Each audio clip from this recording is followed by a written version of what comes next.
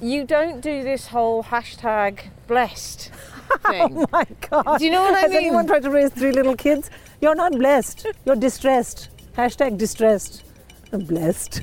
That's the most stupid thing I've ever heard. This week on Walking the Dog, I went for a stroll with hilarious stand-up comic Sindhu Vee. Sindhu has a Frenchie called Bowler and a Labrador actually, but he stayed at home. Well, he's an elderly gentleman of leisure now. But Bowler was an absolute delight, as was his owner. Sindhu has a fascinating backstory. She was a successful high flyer in the world of finance and then busy raising her kids when suddenly in her 40s she decided to try her hand at comedy, and it turned out she was a total boss at it. She got nominated for Best Newcomer at the Edinburgh Festival and went on to win a ton of fans with her appearances on Have I Got News For You, QI, Live at the Apollo and Mock the Week.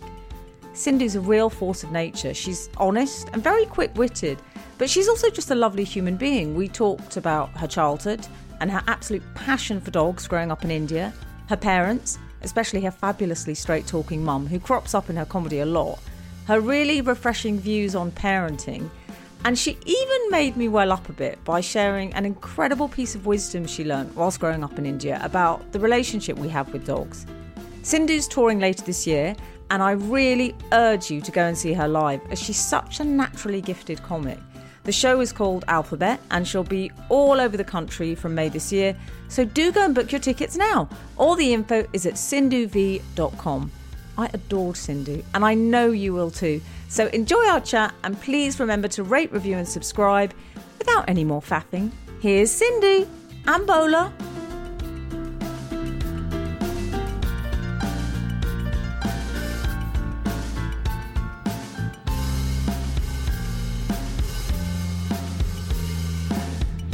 Babu Ram, chale walk pe. So I only speak to dogs in Hindi, which means in the park people are like, what the fuck is, and I mean, but thank God, because, I'm a Hindu, so, so I'm always like, chalo babu, ye karo, people, and the dogs listen to me because all dogs are born with Hindi and people don't accept this. They're like, oh, my dog loves you. I'm like, because I'm talking Hindi. What do you think? You see, I have a theory that my dog's a Shih Tzu, and I have a theory that The butt of all jokes at the age when children are 8 years old. Yes, they come home and say, Mommy, and I'm like, oh, it's a Shih Tzu joke. Okay, let's have it. Come on. My kids are always like, it's just a matter of days before you're cancelled, mate. I'm like, okay, mate. Then I'll just go back to taking care of you, mate. Morons. But literally, you can get cancelled for anything if you're over the age of 20. You can't get cancelled though. No, because I'm brown and a woman. They won't cancel me easily. Unless I go down Preeti Patel's road, which is just insane. Let's go down here. Come on, buddy.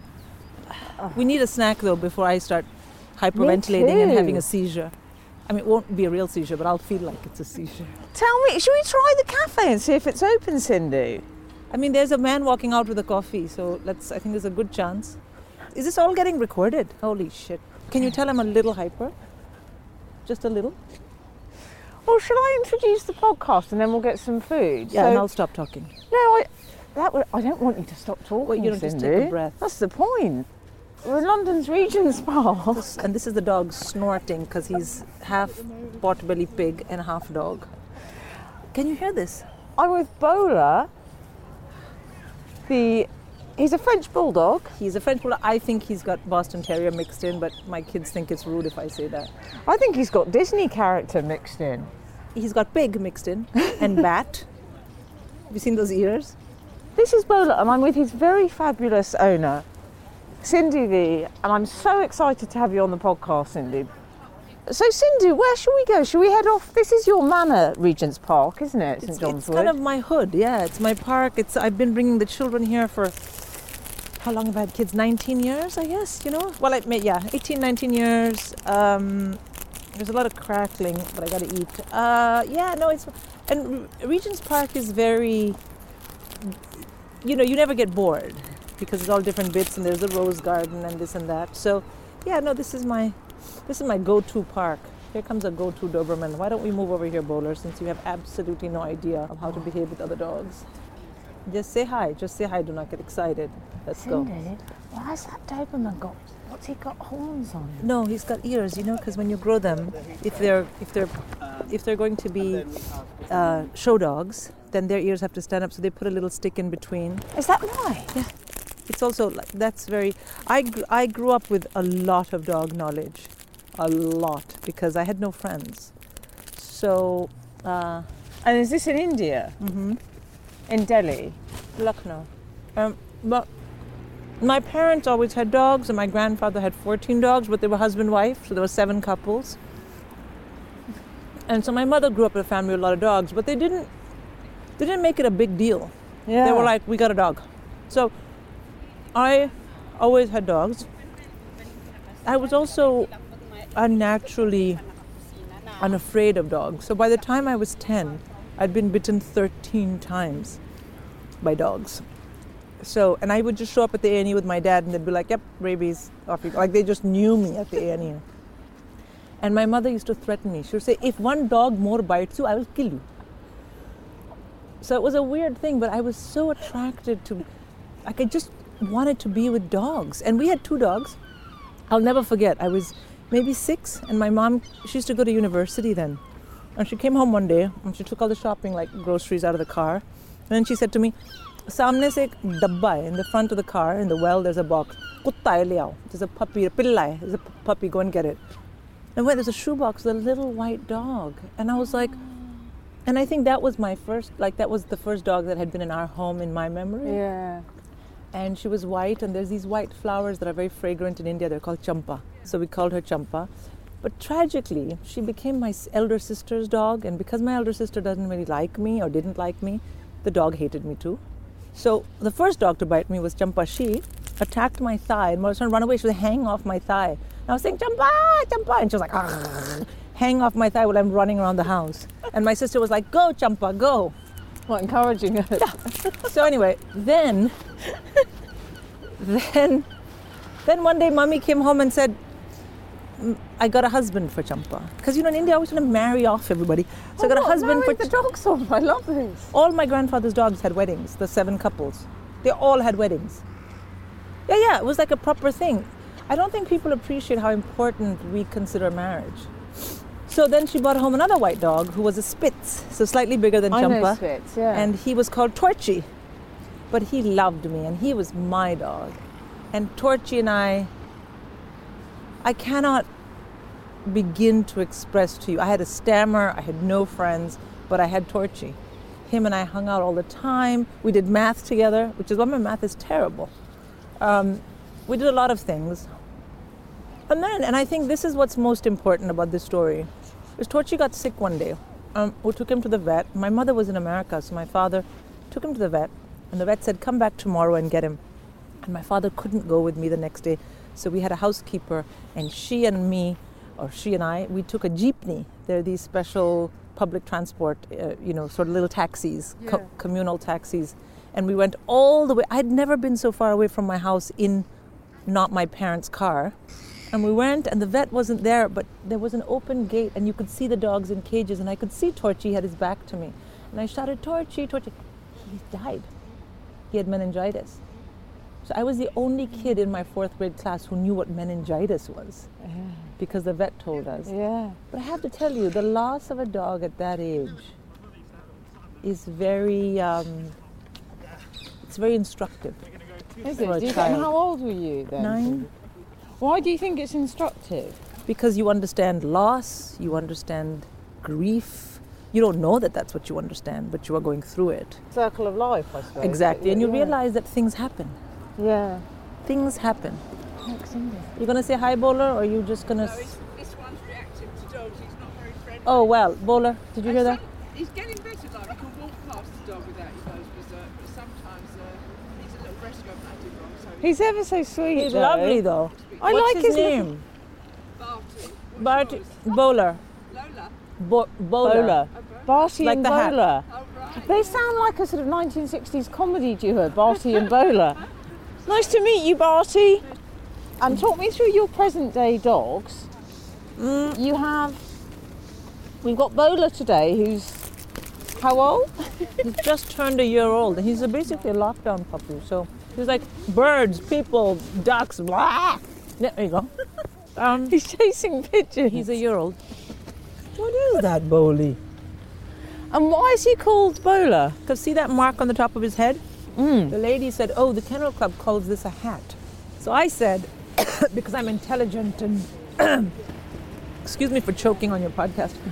I said, let's call him Bowler for bowler hat. And everyone in the family said, okay. And then the next day, my son started calling him Oi, Oi. And my elder daughter started calling him Poopy because she had to clean his poop. And then the baby, our youngest, started calling him Janice. And I was like, Janice? And she said, yeah, with an S, not like the Janice from Friends. I'm like, you've seen Friends? Like, the whole thing was so crazy. I love his red puffer. He needs it. He doesn't like the cold. Does he not? Yeah, he's not like me. our... I don't like the cold. Yeah, but like our other dog, who's a lab, is like, I'm a dog, I'm an outdoor animal. Bowler's like, I'm a moth. I refuse to be outside. You have a Labrador as well. We have a lab Called Crunchy, yellow lab, who's going to be 13 in Feb.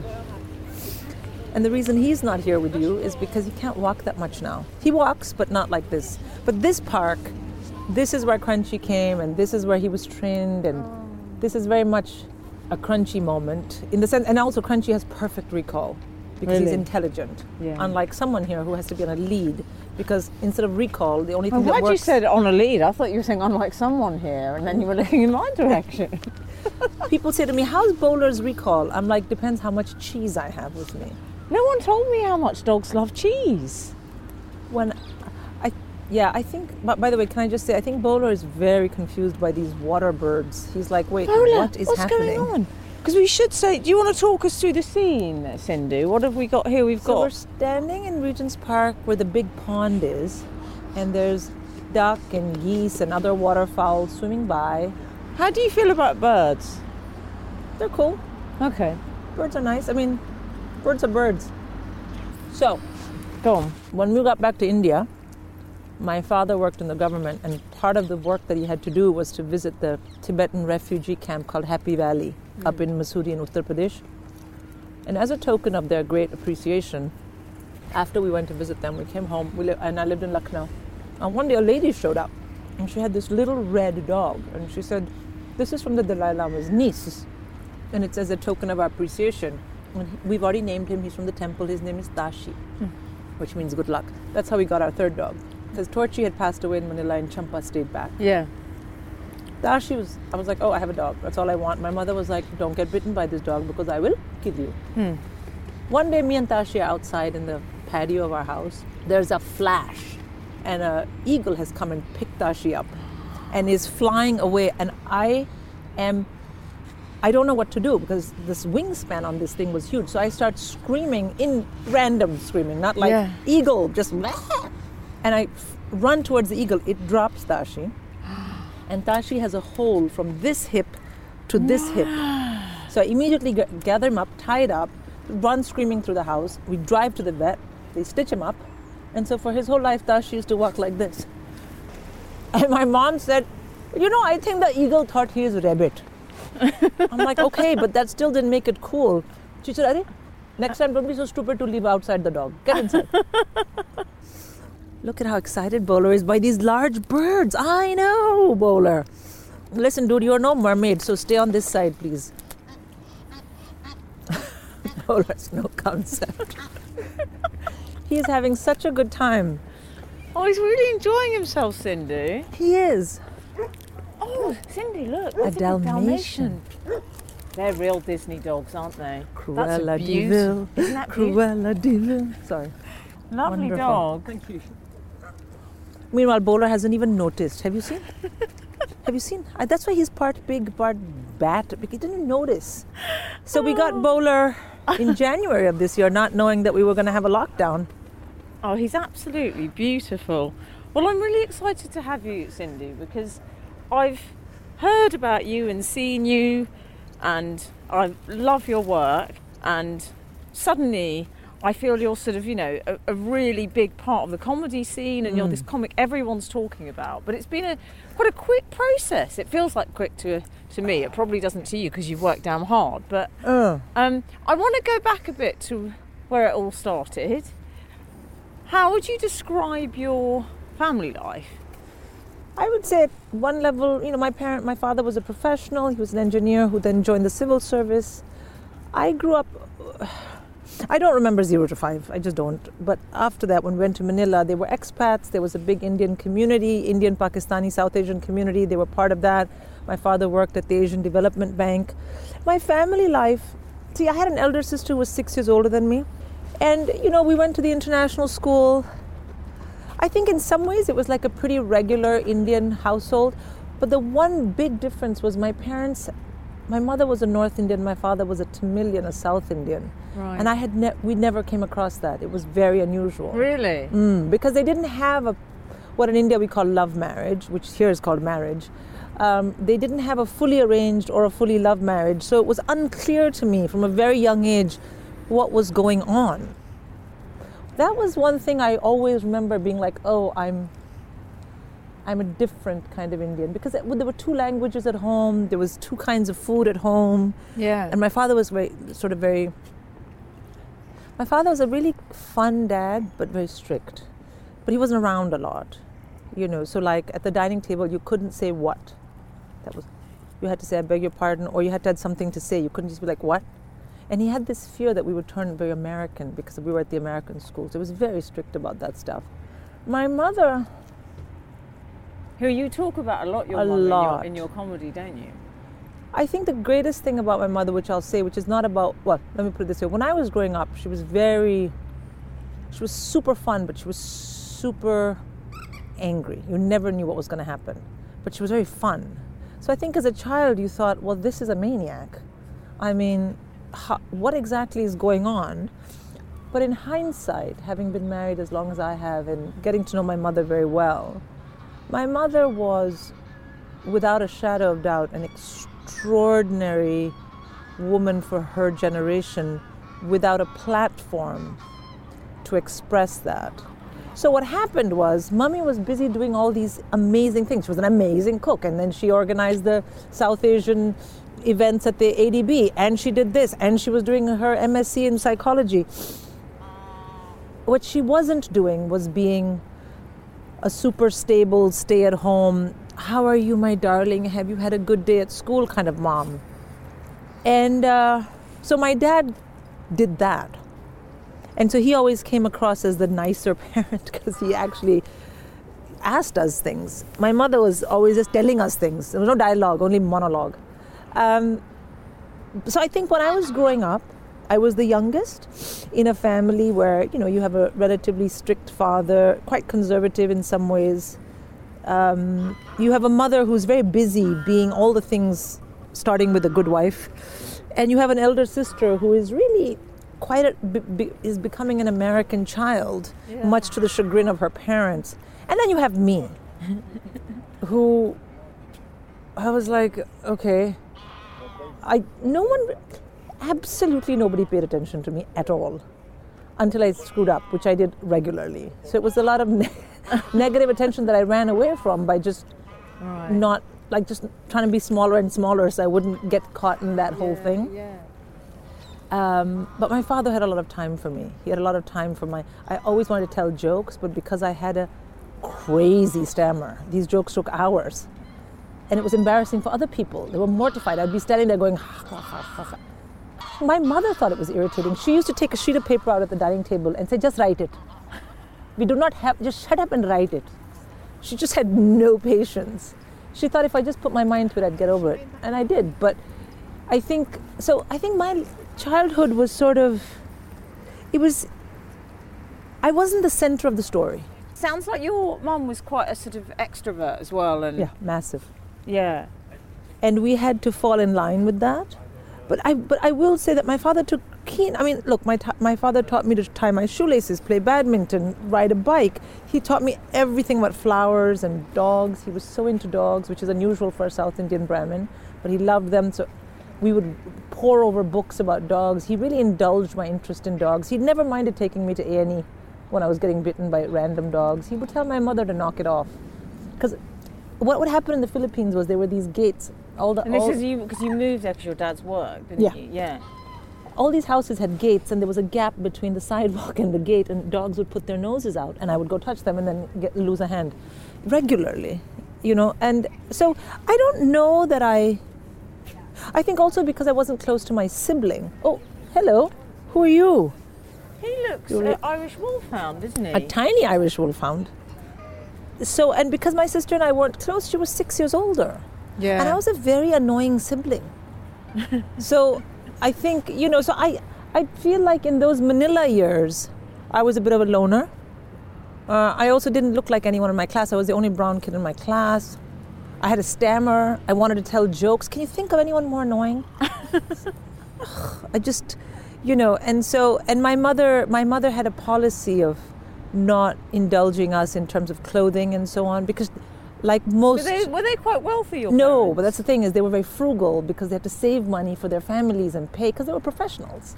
And so everything was being saved. So I had to wear like jelly sandals from the supermarket, and all the other kids had like Adidas. My father saved all his money for us.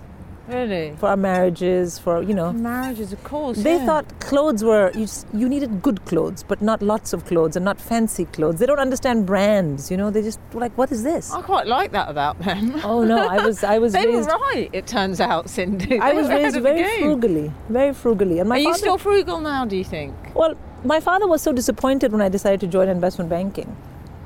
He said to me, but he said, but you are not going to help society. So we were raised like that. And I was like, yeah, I know, but I need a visa. And my mother was like, very good. Because my mother would have liked to have so much more money. She used to say to my dad, very good. Because now she can have Mercedes-Benz, unlike me, who only had a stupid Indian car. So she was because my mother came from feudal landlord money. So she was so happy. Like, she was so happy when I became a banker, because she said, she used to say, because for a woman, money is power. She's right, though. Yep. And I used to be like, okay, can we just get a coffee? Like, why are we? Because in Starbucks, coffee is so expensive, but you can afford because you have a power. I'm like, it's just a coffee. Honestly, can we just go in now, please? Getting these minor lectures every time.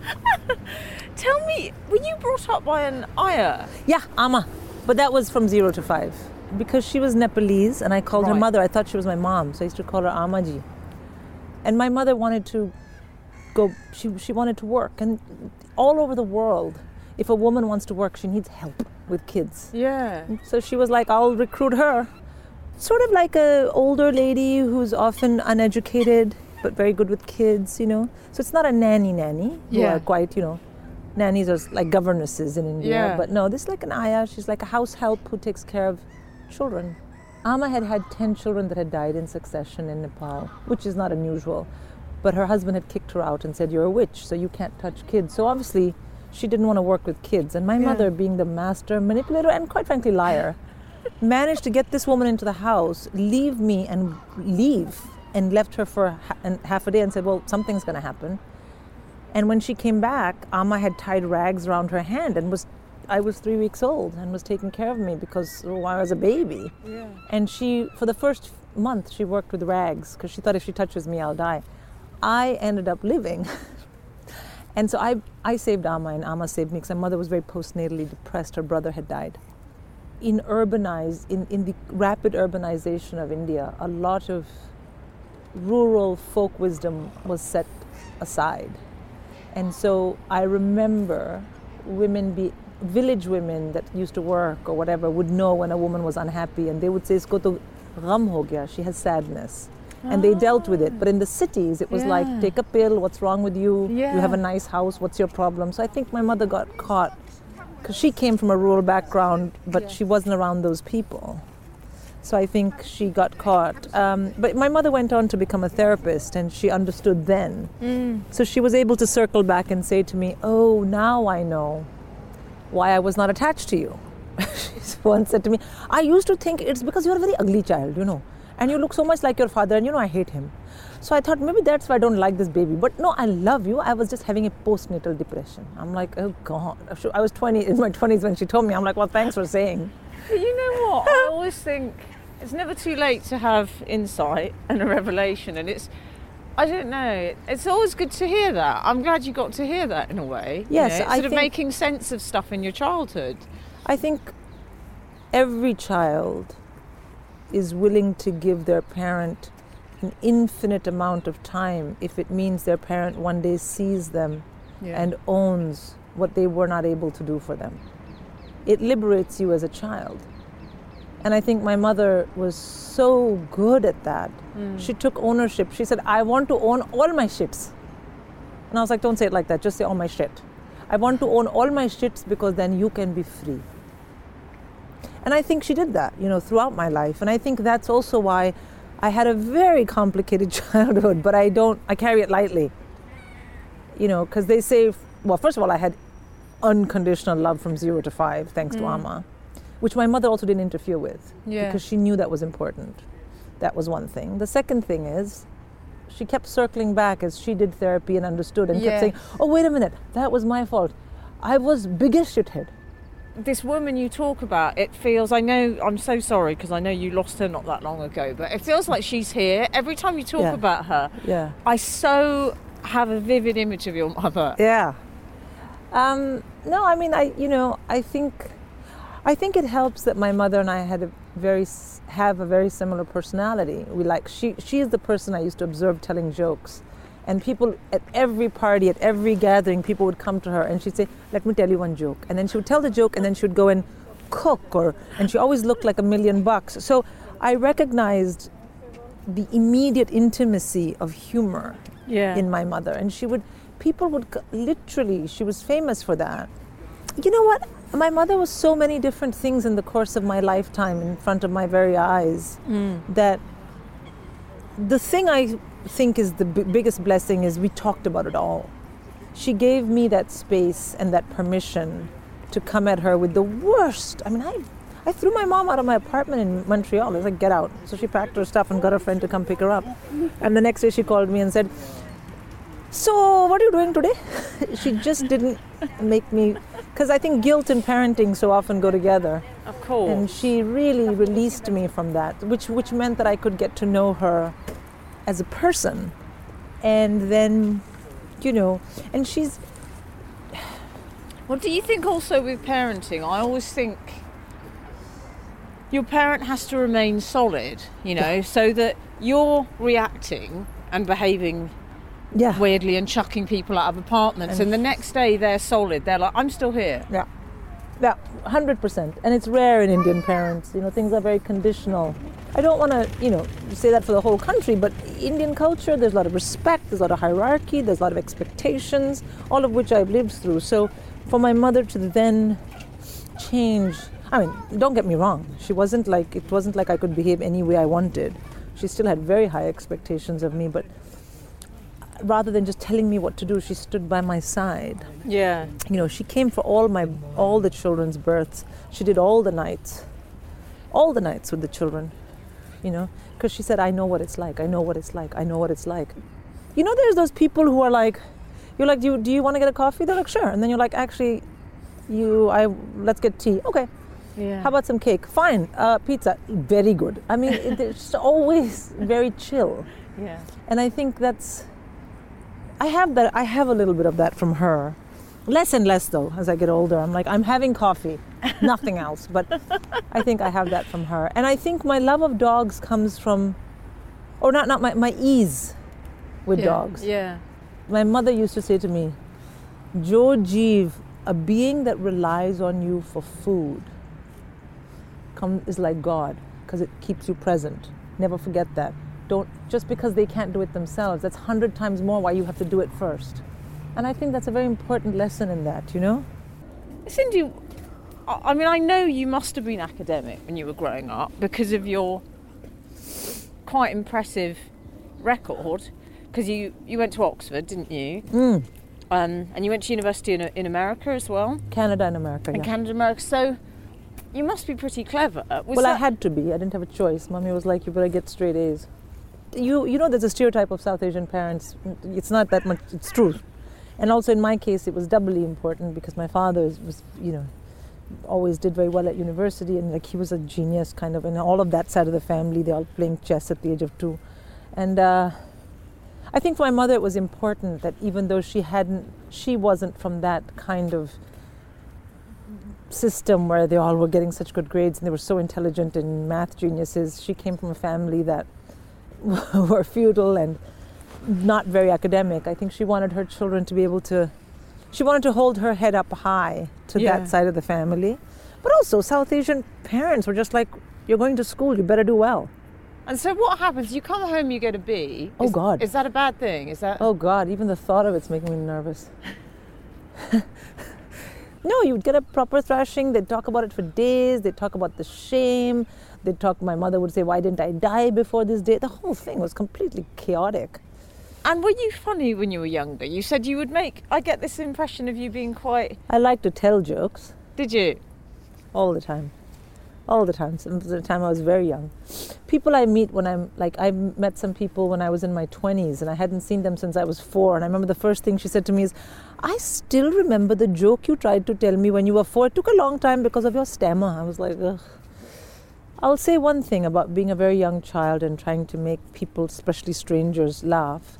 I think when I saw people laugh at things I was saying, I felt that everything was okay. And if everything is okay, then when you're a child, you're okay. So, so there was that when I was little. There was a lot of positive, affirmation when someone laughs at your jokes. As for academics, it wasn't a choice. It was, I wasn't into studies. I wasn't very serious. I just got good grades because I couldn't take the shit at home. And then I got to a certain age, I finished school, went to university, and Mummy said, you have to get married soon because, you're not that academic. Like, you don't care about... But you went to Oxford. Well, and that's why I went, is because I went to Delhi University, and I was kind of like, well, I guess I'll do political science or whatever. And then Mummy was like, well, you have to get married because you don't have an ambition career-wise. So I said, okay. And, arranged marriage is it's not forced or anything. But prior to that, but then you'd had this thing where you were asked to model in Oh, Paris. God, that was in the middle. Yeah, no. I was at YSL, had come to India, and they saw me and they asked me to do it. And my father was like, no, and my aunts were like, yes. And so I did it. I opened their show in India. Did you? Have you got the picture still? No, because I was mortified. Why? Well, because I was from Delhi, and the way they dressed these models up, I thought we looked hideous. They put all this big makeup, and I thought, what is this? I was used to Bollywood, I wanted to look like one of them. I ended up looking like some kind of thing from a carnival. So I didn't take, and there was a lot of angst about it. My father was like, modeling is not a serious thing for a young lady to do. And I suppose my father's family is very academic, and so I did that. And then they asked me to come to Bombay and then to Paris. My father was like, absolutely not. I was quite scared of my parents. We were a strict family. Then I went to university, and then everyone in university, because India was a closed economy, you either became a doctor or engineer or joined the civil service. So my friends, my generation in India was the biggest change, right? Because we weren't as conservative as our parents, but we didn't yet have the freedom of an open economy. So a lot of my friends then started applying and leaving and going to America and this and that. But then my friends all started leaving, and they started coming back and saying, oh, we're going to go to America, I'm going to Yale. Because you have to remember, we would have to get funding. Our parents couldn't afford it. But I had a friend who said, oh, I have applied and I'm going to Oxford to do something called PPE. And I'm like, is there an exam? She was like, nope, there's just an interview. And I was like, oh my God, I've got to do it. And I remember saying to her, where is Oxford? Is that like in Cambridge? Those were my words. Is that like in Cambridge? I didn't know anything. I just knew like Brideshead Revisited, So I signed up to do that stuff. When I decide to do something, I get behind it.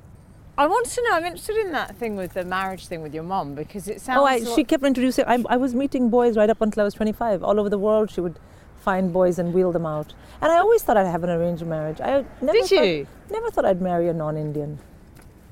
Until I did. I was like, oh, well, that was wrong. I guess I... No, I think I decided not to marry. When I decided I didn't want an arranged marriage, the obvious thing to me was that I would never marry, because that's how you marry. And you can't really marry a foreigner. You can sleep with them. You can't marry them because they don't get us. And then I thought, well, I'm not going to marry. I'm just going to have a job and have a string of boyfriends and move on with my life. But that's not what happened. I think it's testimony to how Indian I am. That I assumed I would just not marry if I wasn't going to marry the way that all my cousins had married. My parents wanted me to marry. Yeah. I didn't trust myself. I didn't think I'd pick someone. I thought my mother would be a better judge. I always did believe that. I thought she'd be a better judge. it sounds like you picked someone great. Because He is great. He is I great. love a Dane. Hey, I love a Dane. In fact, I love a very specific Dane. When I got to Oxford, I realized how much I love academia. Yeah. Because I was, it's an incredible place to get into ideas. And so I decided then that I would be a professor. And my parents had a lot of respect for that because it's a very respectable, if not remunerative profession. My mother was sad. She was like, oh, now we have to get her married to someone who is not poor. But my dad was very much like, great. Yeah. And I wanted to study philosophy, and I was. And so I followed that, and I went to McGill to work with a certain professor. Then I went to Chicago to do my PhD with Lloyd and Susan Rudolph.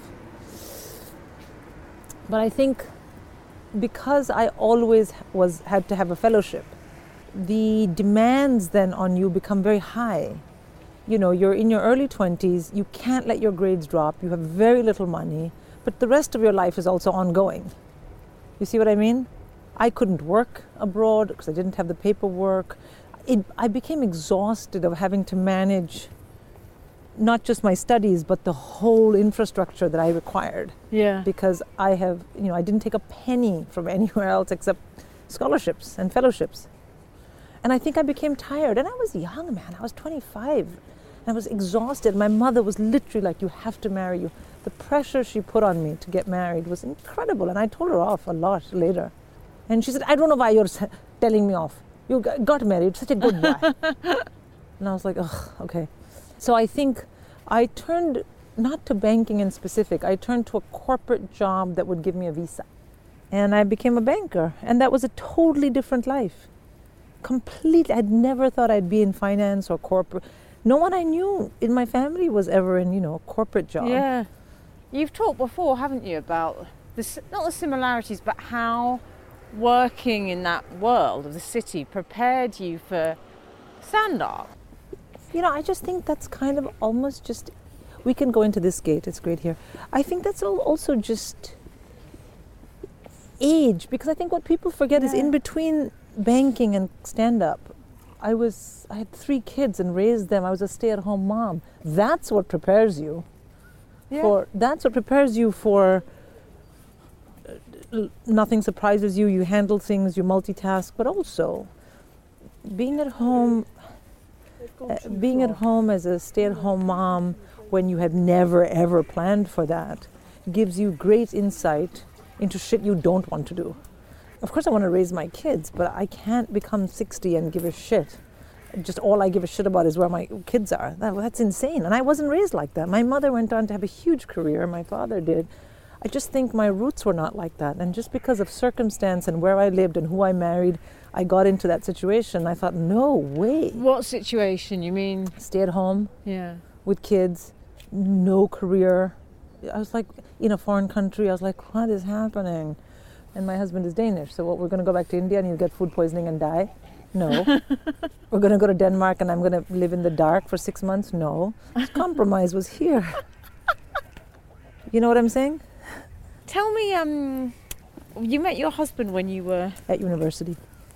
Oh, you were at university? So before you'd gone into banking? Yeah, he was an exchange student there. Got it. But we didn't stay together. We just dated. And then went our merry ways and then met up here again. And lo and behold, as my mother always said, you thought you went to Chicago for PhD, you went to meet your destiny. Like, actually, it's your destiny because I got married. She said, before I died, you did the correct things. You must have been considered quite a catch at Oxford. Who? You. Oh my God, no. I mean, I literally had the self-esteem of... I can't even think of something that would have had as bad self-esteem as I had. I'm looking here in the grass at something. Is there something in this wet grass? No. I had the worst self-esteem in the whole... no, absolutely not. No, in India I was considered ugly. Especially by my mother, who told me every day, you are over tall, you are over dark, and you're not very bright. What will we do with you? Someone has to come who doesn't have a good eyesight to marry you. And I was like 9. I'd be like, okay. Because remember in India at that time, and especially now it's changing, petite and fair, and and I was dark and tall. I mean, 5'10", I was like the circus. The circus appreciated me. But of course, when I came to the West, yes, I understood. And I want to say this for every young woman that listens to this, or every woman that listens to this podcast, you will only radiate the energy that you feel inside you. So when I got to Oxford, I was like, I'm unattractive, I've disappointed my parents, I'm not married yet, I didn't get the highest grades in math. Yeah. My energy was so self-defeating that I think boys ran in the opposite direction. Yes. And also, I didn't meet any of those boys who like basket cases. Those boys exist. I didn't meet any of those, sadly. I met like really, straight up smart guys who were like, this bitch is nuts. So I don't know that I was considered a catch, but I will tell you, it was the amazing 2 years of my life. I did the degree in 2 years, not 3, I think I was considered quite fun and slightly mad in Oxford. Yeah, not a catch, but it's like once you let a bird out of a cage, no matter how nice the cage is and how kind you are to the bird, it's a different experience for the bird. And by bird, I mean myself. Yeah. The bird from Delhi. Were you good at your job when you worked in... I was diligent. Bond trader, is that right? No, I was a salesperson. I sold bonds. I was very diligent. Yeah. But I did not have any idea what I was doing because I had not done an MBA or anything. So I was diligent, and like I said, if I put my head into something, and I had to because I didn't want to lose that job, because I would have had to go home, no job, no husband. You got this thing from your mother, this work ethic. Come on, puppy. The idea... Cindy's not calling me puppy, by the way. That's not her special baby name for me. No, it's my special baby name for this guy. But I like this idea that it's not how talented you are, it's how you apply yourself. 100%. 100%. Was that instilled in you by your mother, and is that something you very much instill in your kids now? My father and mother, they worked very hard. They were they worked hard. My father was so disciplined. They worked hard. They worked for us. And my mother always did everything with a smile. There is no substitute for hard work. And there is no substitute for practice. Yeah. So when people say, oh, how did you get good at something? I remember I used to go to the bank on a Saturday and sit and pore over books and look at old trades to try and understand what had been happening. Because I wanted to be good at my job. I didn't want to get fired. Yeah. And my mother used to say this thing. She used to say, karat karat abhyas kar, janmat hoy sujan, rasari avat jat se sil par pade nishan. Which is, karat karat abhyas ki, by doing again and again and again, janamat hoy sujan, your brainstem learns, just like a rope going up and down the well will make a mark on the stone. Even a rope makes a mark on stone. That's how powerful practice is. In 2015, a promoter told me in January, at the end of January 2015, first time I'd done 5 minutes in his club. And he called me over after and he said, how long have you been going? And I said, well, I sort of did my first gig in 2012. And he said, it's interesting, you've been going this long and you've only shown up here today. And I said, well, I don't gig that much. And he said to me, well, you're very good, but you're not going to get anywhere if you don't gig consistently. Because, and so I took that to heart and I decided to gig twice a week, come hell or high water. And I called my mom and I said, I don't know how I'm going to pull it off, because what if the kids have this and then the kids have that? And then can I go? And you know what my mom said to me on the phone? She said, tumhe comedy karni hai. If you want to do comedy, put in the work. Otherwise, don't waste my time. And then she said, I'll come and I will go and listen to children playing piano. And anyway, they're playing quite shitty, but they're my grandchildren, I don't mind. You go and do comedy. And she moved in for 4 months. So you were home in London? Yeah, at the end of November, so I could gig. When was the moment when you thought, I want to give this a go? Because the first time I got on stage. I remember talking into the audience and they were laughing and I didn't know what was going on. And I remember thinking, what is this? I'd never seen live stand-up, let alone done it. And I thought, I have to do this again. What is this? But I can't. It was never a hobby. You've got 2 kids at this point. 3. You had 3. You'd had your third by that point. Yeah, she was little. Did you think you were going to do that? I suppose that classic sort of 80s or 90s idea of the woman in banking, which is pop them out, get 4 nannies. Absolutely. I was going to be MD at 4 kids, 4 nannies. My boss had 5 children. She was amazing. And I thought, well, that's what I'm going to do, because why not? And why didn't you? I really, really, of all the things my parents had ever said to me and all the things I'd ever thought about myself, I had not for a moment stopped to think that I would ever be so maternal that I would my ambition would implode me. And it did. Yeah. I didn't like not being around my kid, which pissed my mother off so badly. Sabke hote hain bacche. Everyone has kids. It's not that special. And I was like, Mom, but I miss him. And she was like, oh, you are as maternal as your father. Very irritating. And I was like, what? But it was easy for my father to be maternal because he didn't have to stay home and do it. Yeah, exactly. My mom did. But he was very maternal. He is very maternal, I should say. And then what changed, do you think? When did you suddenly think, actually, did you then start to feel, okay, I need something else going on? Was that why? I felt that the whole time. I mean, it wasn't like I was maternal and loved being home. I think I was feeling maybe unavailable to myself. Yeah. Because, I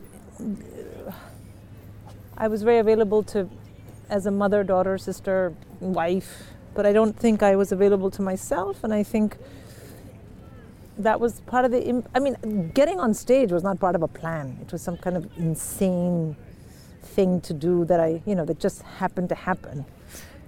But the staying on stage, I think, was maybe part of that. So you start doing comedy and then your career takes off so quickly, it feels like to me. Well, I mean, it was and it wasn't. I think the reason it became, I was nominated in 2018 for the Newcomer Prize, and then things really took off. There was all those nights of standing to wait to do 5 minutes, and like every comic does, I don't mind it. In 2014 and 2015 and 2016 and so on, and doing double-handers in Edinburgh. But all of it, I enjoyed it so much. There wasn't for me a moment where I thought, well, this has to happen, so then that other stuff will happen, Yeah. I just thought, here I am on a journey.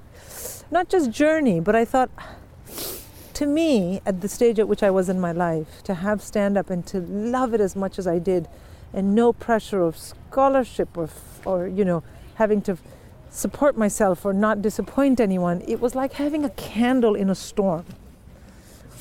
Because there must be, when you're first starting out, there must be those difficult first few gigs when... Like, what do you mean? There were so many, like, dying on stage, promoters not being very pleasant, audience. Yeah, of course, but that's part of the game.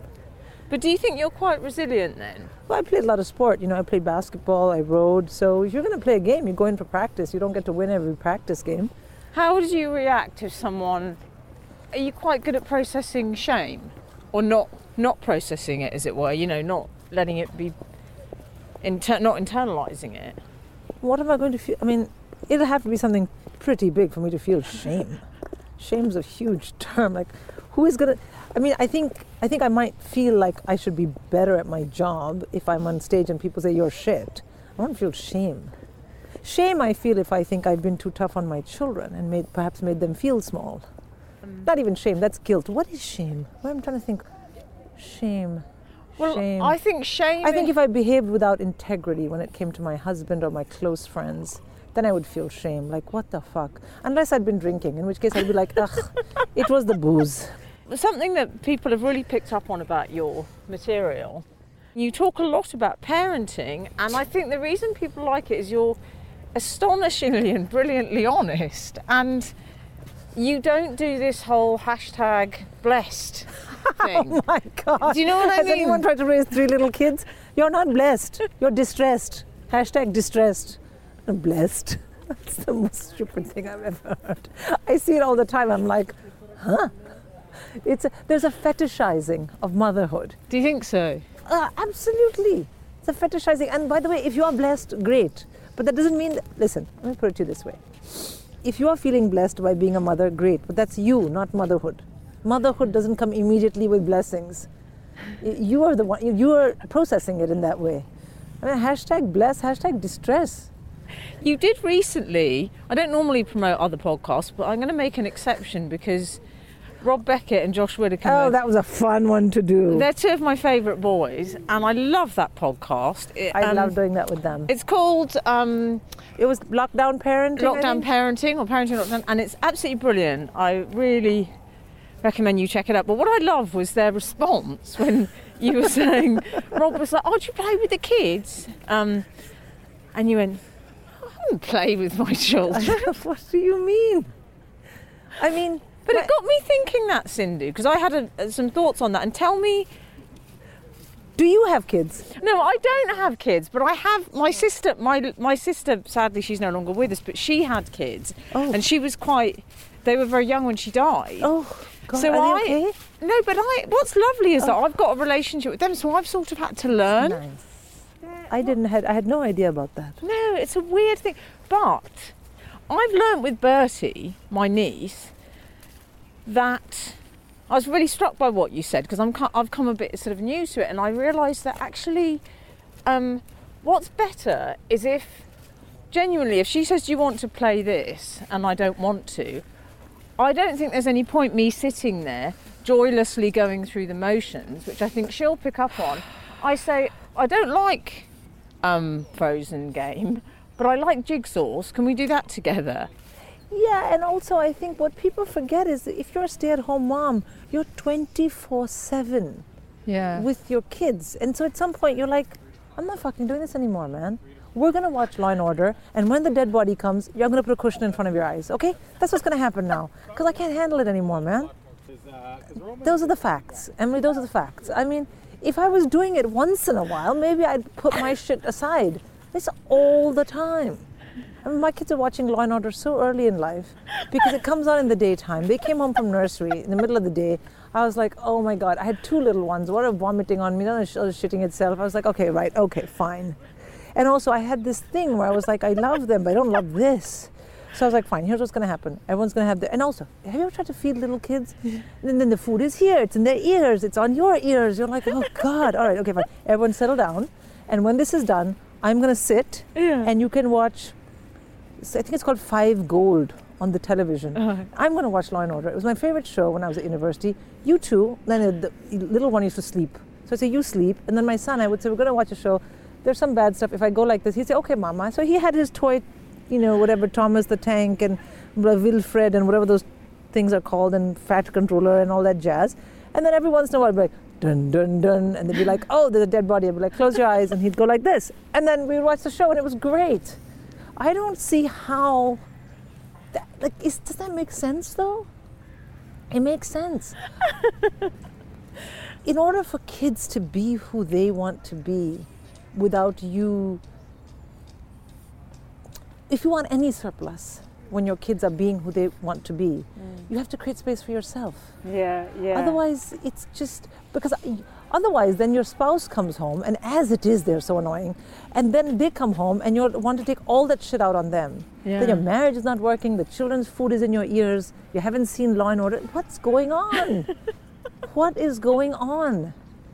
I have several very dear friends who have been able to put their children so centrally in the film. I admire them. I don't envy them. I admire them because I think, and their kids are doing very well. And they don't get angry that much at their kids. My kids didn't do as well as them. I was constantly shouting at my kids. And they come for play dates and it's evening and it's 6 and you're like, should we have a gin and soda? And they're like, no. I'm like, ugh. I admire those friends of mine because I think they're more, I think seriously what it is they're more at peace in general with themselves. I don't think I've ever been at peace in that way with myself. There's always something until I found comedy. And when I found comedy, I thought, everyone's perfect, this is perfect. So now when I meet them, they say they don't want gin and soda, and rather than having a judgment call about myself or them, I have a double gin and soda, and I enjoy their company, and I think we're all fine. But it's only after I came to comedy, and I think because that, to me, comedy is where I feel seen, I feel heard, both by myself and others, So I don't need other people to be a certain way so I feel comfortable. Yes, I see that. I have a theory, Cindy, that I think... I love theories. Oh, good. Good, tell me, I'm dying to know now. I like your theories. Shut up, I'm watching Law and Order. It's your theory. Look, close your eyes, there's a dead body coming. And by the way, we're not watching Law and Order SVU, which is Special Victims, which are only rape and incest, because you're too young for that. We're just watching regular shooting and dying. Just close your eyes. And by the way, people say I took my 8-year-old son to see James Bond. Well, hello. There also has sex in that. This is too much. I'm just watching Law and Order, all right? So just take it easy. In fact, the baby thinks it's boring, the youngest. She's like, oh, not Law and Order again. But I think some people have, I call it the look at me gene. And I think it's about saying, look, I'm doing the show. Hi, Mum and Dad, it's the Sindhu Vee show. Yeah. You know, it's like you've got something in you. For sure. For sure. Oh, look at this little one, Cindy. So beautiful. Little pom. You've got a tour coming up. Have you had to put the tour on hold because of COVID? Well, the tour was supposed to start this autumn. Obviously, couldn't do that. So now it's been shifted to May 2021. It's on. I'm so coming. Can I bring Bowler? We'll sit in the front. Okay. I mean, I can't say no to Bowler, can I? But, it's May 2021. And while we're on the topic, I should say tickets are on sale on my website, sindhuvee.com. It's 50 dates so far, all over the UK. Exciting. I know, it's very exciting. And can you tell me a bit about what this show will be? Alphabet. So the show's called Alphabet. Yeah. And this show it wasn't at all about Corona, because we didn't have Corona when I started writing it. But now I think there'll be some insights about Corona, a few. Not about Corona like the disease, I'm not a scientist, about what it meant for me. One of the things in the show is what I call GFD. What's that? Girlfriend divorce. When you get to that part in your life where you've had these girlfriends your whole life and they're so close to you, but you get to a certain point and you think, my standards have been too low. Too low, But I love you, but my standards have been very low. Because your self-esteem is higher, because you've gotten to know yourself better, then you look around and you think, how have I managed with you for 25 years? You're rubbish. And I think that is a point you think, can I divorce this girlfriend? But you can't, but you should, but it's a complicated moment. So there's that in there, for sure. I love girlfriend divorce. Yeah, GFD. We've all done it. Well, or you've thought about it. Have you done it? Yes, but then we got back together. Oh my God, it was not divorce, it was separation. We were separated for 5 years, almost died. And this show is more autobiographical. Is it? Directly autobiographical, I would say. But not because I'm like, I have had this great life. No, it's just like the stories are more about me and how I got here. Oh, how cute. Well. Bowler's response, listeners, I want you to know, Bowler's response to every single dog is to freeze and to push his eyeballs out another 2 inches, which is really amazing that he can do that without them falling out. Oh, come here, Bowler. It turned. I didn't like that dog. No. Did you say? No, and also it was so Snow White, and it was like one of those things you want to pick up and take your makeup off with it, and then it just becomes a savage Cujo. Stephen King, that demented Rottweiler stuck in a car, became Cujo. Meanwhile, Bowler's reaction was, huh? The whole time. Did you see that? Bowler was like, huh? You didn't understand what the bad doggy was saying. It was like in Jurassic Park when they go over to that nice creature and it goes, Yeah. It was horrible. So anyway, your show, there's Alphabet. And why have you called it Alphabet then? I can't tell you. Oh, I'll find out on the night. You will find out on the night. People never knew why I called my first show Sandhog. And then they found out and they were like, oh. Alphabet's the same way. A lot of people are quite frightened to say, I don't know this, and I love the way that you were saying, I didn't know who Billy Connolly was. I didn't know who Eddie Izzard was. I didn't know, and I'd never seen stand-up because I was always a Thomas the Tank. You have to appreciate, I came here, I went into banking, I had no TV, no time to do anything. There was no Netflix, there was no mobile phones, I got a banana phone through the office. Then I had children and it was all Thomas the Tank and what's that? Her grandfather dances like, Peppa Pig. The grandfather dances like this. You seem that is ridiculous. So I didn't know because I had not ever seen it live. I didn't used to watch TV. I used to go out in the evening with my husband if he had any energy. Otherwise I would read with the kids, putting kids to bed, taking them to school, do this. In my free time I went home to India. Stand-up was, I mean, I went to View Cinema and watched movies, all right? I watched all the Mission Impossibles and all that stuff, but I didn't watch stand-up. It wasn't a genre I knew of. I had a DVD of Eddie Murphy. So if I was to say that I was not saying it out of any hubris. I genuinely had a lot to learn. Yeah. And, you know, I mean, but what a joy at that age with 3 kids to be like, there's this entire world that I'm dying to learn about. And it was I would go to pick up the kids at school and just be on my phone watching YouTube clips in the car. And did you not tell anyone that you were doing told nobody. it? I told nobody when I first Did you not? Not my husband, nobody. Why? Because I wanted something for myself. Your husband must be so proud of you. I think he probably wishes I didn't talk about him that much because he's Does very he? private. Yeah, he sees this as something that I'm doing and I'm going to do. So we have a lot of respect for each other's ambition. Always have had. We're very good friends. Are you easy to live with? It depends who you ask. Obviously, I think yes, but I would say the kids, not so much. I don't know. I don't know. You'd have to ask someone else. Obviously, I think I'm easy and wonderful to live with, but you know, I'm pretty easygoing but yeah, I don't know. I think you'd the be kids, really good fun as a mum. I can be, but I think I'm also very strict, and I won't tolerate bad grades. So that's hard on them. I won't tolerate it. So I've been known to say to them, if that's the grade you have, you're going to have to find a house where this works.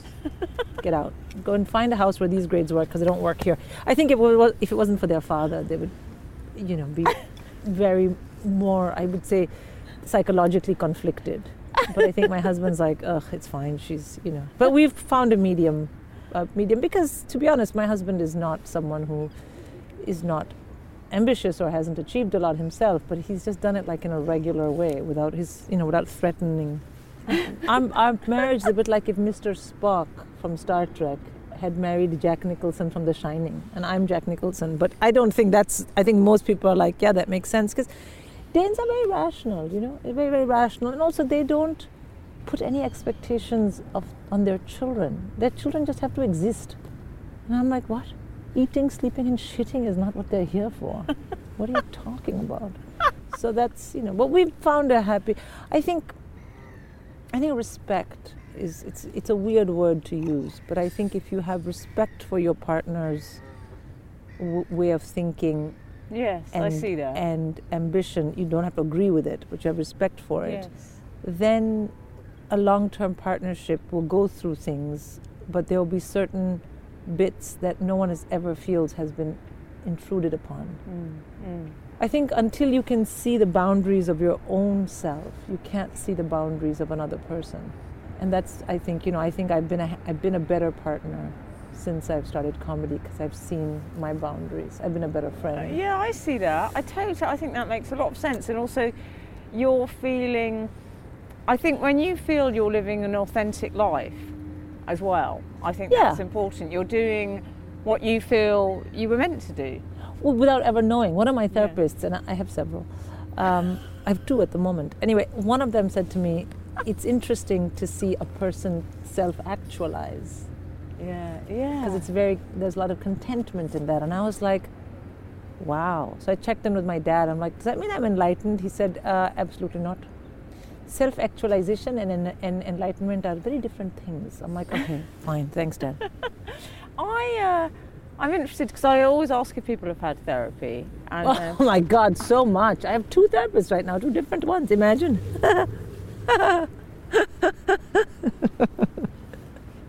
Well, you know, you have different shit. Not everyone can take care. I have a lot of panics and phobias. So I have a... Do you? Yeah, so I have a cognitive therapist who says...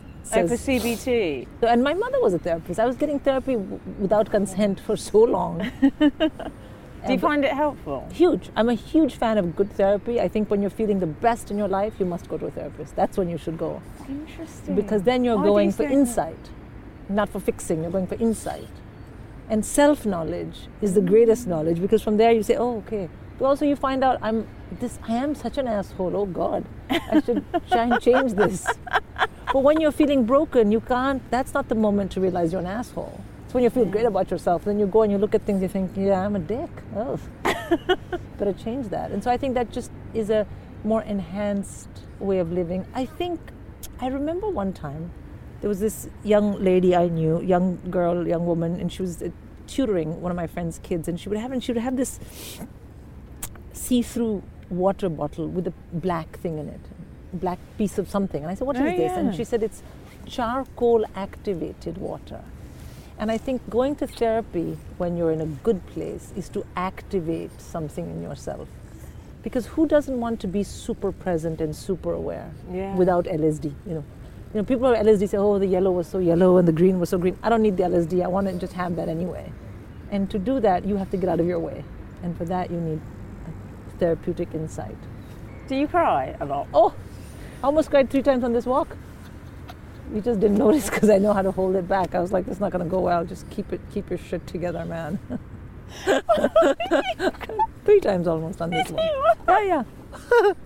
I was like, just keep your shit together, Sindhu. Come on. Oh no, I feel terrible. No, it's not your I fault. made you cry.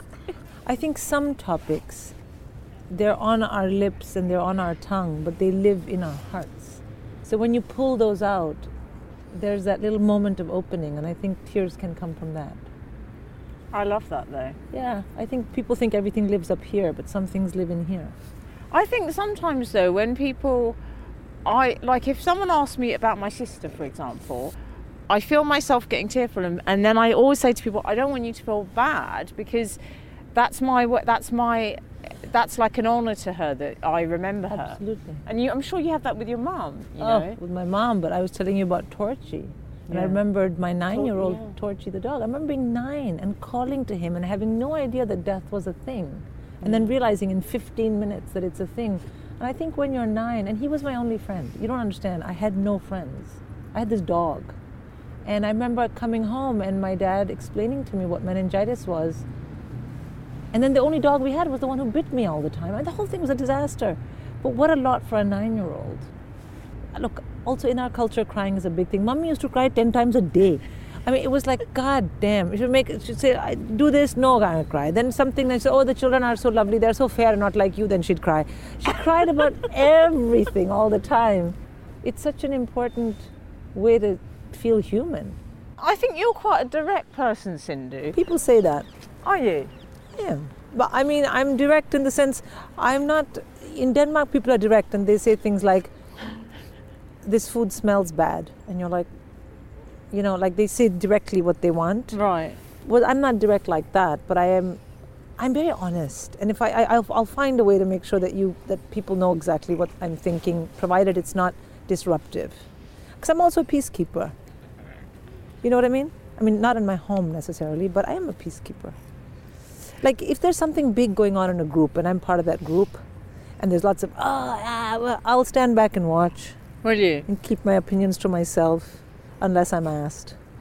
Oh, Sindhu, I've so enjoyed our walk. I've kept you for ages, but Okay. I really loved This was hanging fun. out with you. Just talked about me the whole time.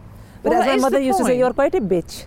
I don't know how he can handle you, your husband. You are sometimes bitch and sometimes you are bitch on wheels. And I was like, what is a bitch on wheels? She would say extra bitch. I said, oh, okay. Thanks, Ma. Did she love your husband? Oh my God, worshipped him. Worshipped him. Oh. She used to say, he is gem.